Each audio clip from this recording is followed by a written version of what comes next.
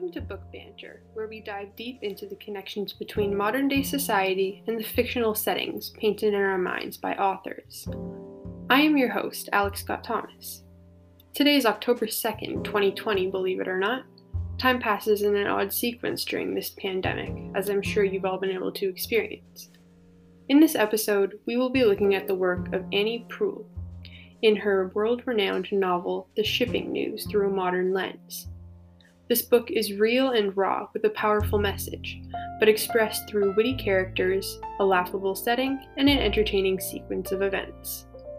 After his parents' suicide and his abusive wife's attempt to sell his two daughters to sex traffickers, Coyle knows it's time to relocate and get a fresh start.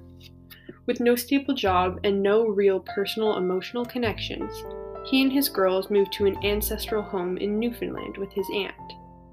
Coyle finds work as a reporter for the local paper and is asked to cover traffic accidents and the shipping news. Over time, Coyle discovers some disturbing information about his ancestors, all the while developing a transformed life, with a rewarding job and a kind woman by his side. Annie Proulx published this novel in 1993, and since then, it has won many awards and been considered one of the novels of the century. The question must be asked, what inspired Annie to write a book with this economically structured lens, and what does her social perspective add to the story?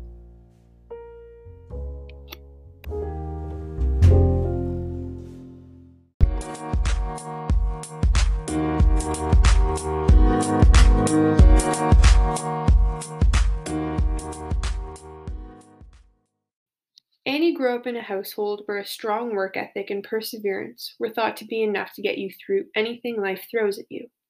She had to support herself for 15 years after leaving home, writing how-to articles and manuals. Not all that inspiring or admirable of a career, and not unlike how Coyle's career started out, may I add. She didn't start writing fiction until her 50s, after having learned about the different cultures of the world through travel and experiencing a good number of her own socio-political challenges, including the Back to the Land movement. The story takes place in Newfoundland, somewhere Annie visited frequently and was entranced by the setting and warm family community. I've been there once myself, actually. A stunning place known for its cliffs and blue waters. Not bad fish and chips either, if I remember correctly. At the point in time when Annie's manuscript was being written, the fishing industry that had sustained Newfoundland for hundreds of years was hitting a point of disrepair. A coincidence? I think not. The rising tension between centuries of isolation and the invasion of a modern civilization offered her a natural conflict in which to base around the shipping news. The introduction of technology to civilization is the theme I have chosen to analyze from this novel, as it applies directly to the struggle many of the secondary characters are facing. In this novel, men in Newfoundland were grappling for a sense of purpose. Oil was the hot commodity, and international companies were making a move on the Newfoundland way of life. Technological changes were bringing about mass year-round operations for the fishing industry, removing the need for small seasonal businesses run by locals. This means that many were put out of work and were struggling economically. The fact that so many relied on these jobs meant that many were forced below the poverty line, and the classes of wealth and social standing became more defined.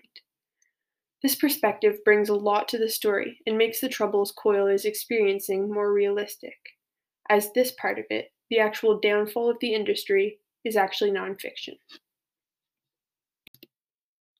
The fact that Annie had such a personal connection to Newfoundland and its way of life after visiting 9 times throughout her own explains why she wrote about the lifestyle being ripped away from its people in the year of 1992.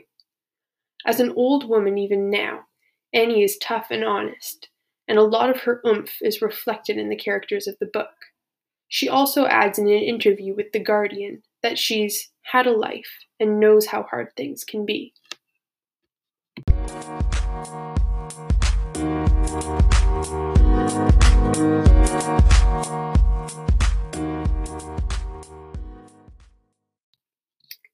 So, to summarize, I suppose we can attribute this wonderful novel to the crash of the fishing industry in Newfoundland in 1992 and the struggle of its people during the technology revolution.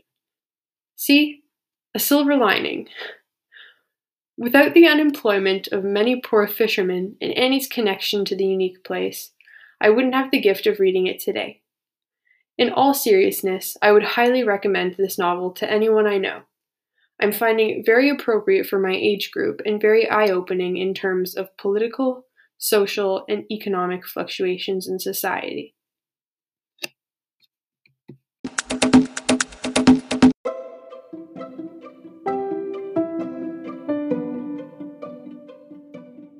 That's all for today, everyone. I hope you've enjoyed this emission of Book Banter, and thank you for tuning in. I'm your host, Alex Scott Thomas, and until next time, goodbye.